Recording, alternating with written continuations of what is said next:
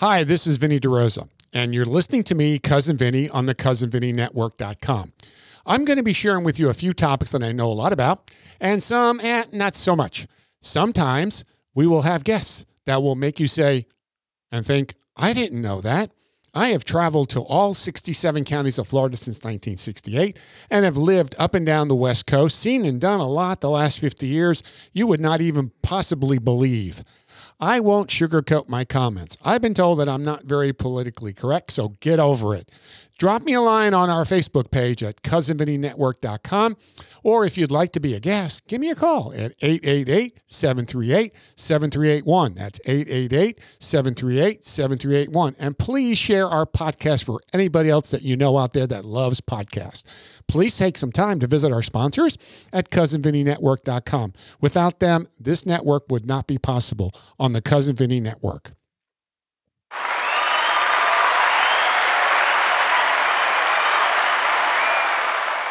Welcome to the show. Hey, this is Cousin Vinny, and I'm so glad you're here with me. Another part of Did You Know That? Well, we're back up to about 2009. Came back to Crystal River, got involved with a bunch of veteran organizations here in the area. Ended up buying a trike, not a motorcycle, but a trike scooter. Really loved it. A lot of fun to drive. Joined a lot of the different groups, the veteran groups, VFW, American Legion Riders, Rolling Thunder. Got really deeply involved in the veteran community here because my dad had built a memorial to fallen heroes here in Citrus County, and got on the board, got involved, and have taken it to its next level, and participated in a lot of different veteran organizations and charities and things. And then I said I needed to do something out of the box. Now, everyone knows malls have had their ups and downs. The Crystal River Mall is no different, and it's going through a transition, and it's really basically regrowing and rebranding itself, becoming more of a galleria of stores and shops, different local businesses. It's all individually local businesses. Well, in 2013, I started looking at amusement things, ideas. I thought about putting all these items on property that we owned, and I thought, geez, the infrastructure, all the cost, and putting it all together.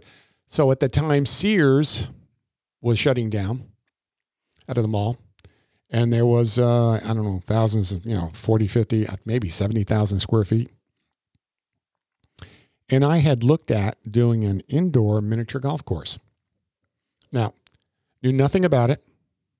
Went to a couple of seminars, went to a major trade show in Orlando. Talked to the major vendors who built these miniature golf courses, not the Montezuma ones, the big ones with the volcanoes and the outdoor ones. This was going to be indoor type of an activity because of the climate. If you're outdoors, you're susceptible to the rain, the wind, the cold.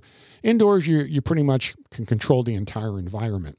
I spent about 6-9 months traveling around, looking at different miniature golf courses, looking at the good, the bad, the ugly. Do I want glow in the dark? Do I want windmills? Do I want this? Do I want that? Talked to a bunch of the vendors, went to a major trade show in Orlando.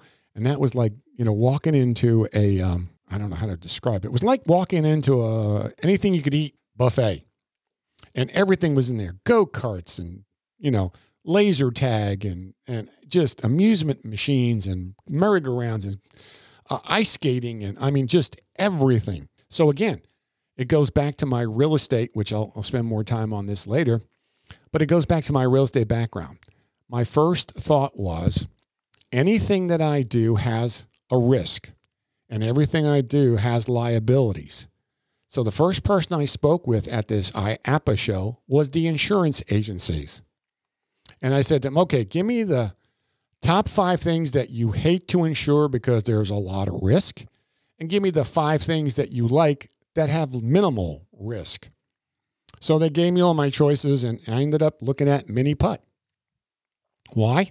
Well, there's no mechanicals. The only thing you got is a club and a ball. Worst can be someone, takes a club and hits someone in the head with it, or takes a ball and puts it through a window, or trips on the course.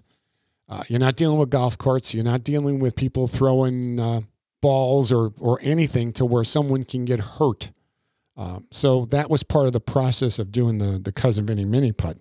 And that's where Cousin Vinny came from, because that's what I was known as a kid, was Cousin Vinny. And so I thought, you know what? We'll just call it Cousin Vinny. And that was the Mini Putt. Now it's the Cousin Vinny Podcast Network. So it kind of stuck. We put in a miniature golf course. And if you took each of the holes that were built locally here in Citrus County, they were engineered here in local Citrus County. Millie Brezhnev, the mall manager, her husband was a designer. So he CAD designed the entire thing for me. Another friend of mine here in town built cabinets. So he built them.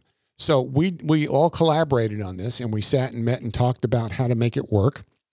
So everything that went into that miniature golf course, other than the golf balls and, some other trinkets and the clubs and the balls and some other things, all of it came here from Citrus County. So where do you put this thing? Well, the mall. So we allocated 15,000 square feet just for the miniature golf course. That's a lot of real estate, 15,000 square feet. In addition to the golf course, I said, well, what other things can we do that have low risk and a lot of fun? Shuffleboard. You go to St. Pete, there is major shuffleboard courts down there. And I was fortunate enough to find a company in St. Pete that made an outdoor shuffleboard court. So we put shuffleboard. We put in cornhole. Again, everything that we addressed and put in there were low maintenance and low management, and not a lot of skill sets to operate. And then we put in a little bit of an arcade where people can come in and play the typical arcade games. And then we had a place for birthday parties. We didn't serve any food because we had the food court. So the food court was our vendor for food. So if we had birthday parties, they could get pizza or Chinese or whatever the food flavor was that they wanted. And if they wanted alcohol, there was alcohol there. So we stayed out of the food side of it. And then at some point, we were looking at miniature bowling lanes. We were at that phase of almost pulling the trigger on it. And that's when things changed at the mall. And that's when the building was sold, and pretty much we downsized.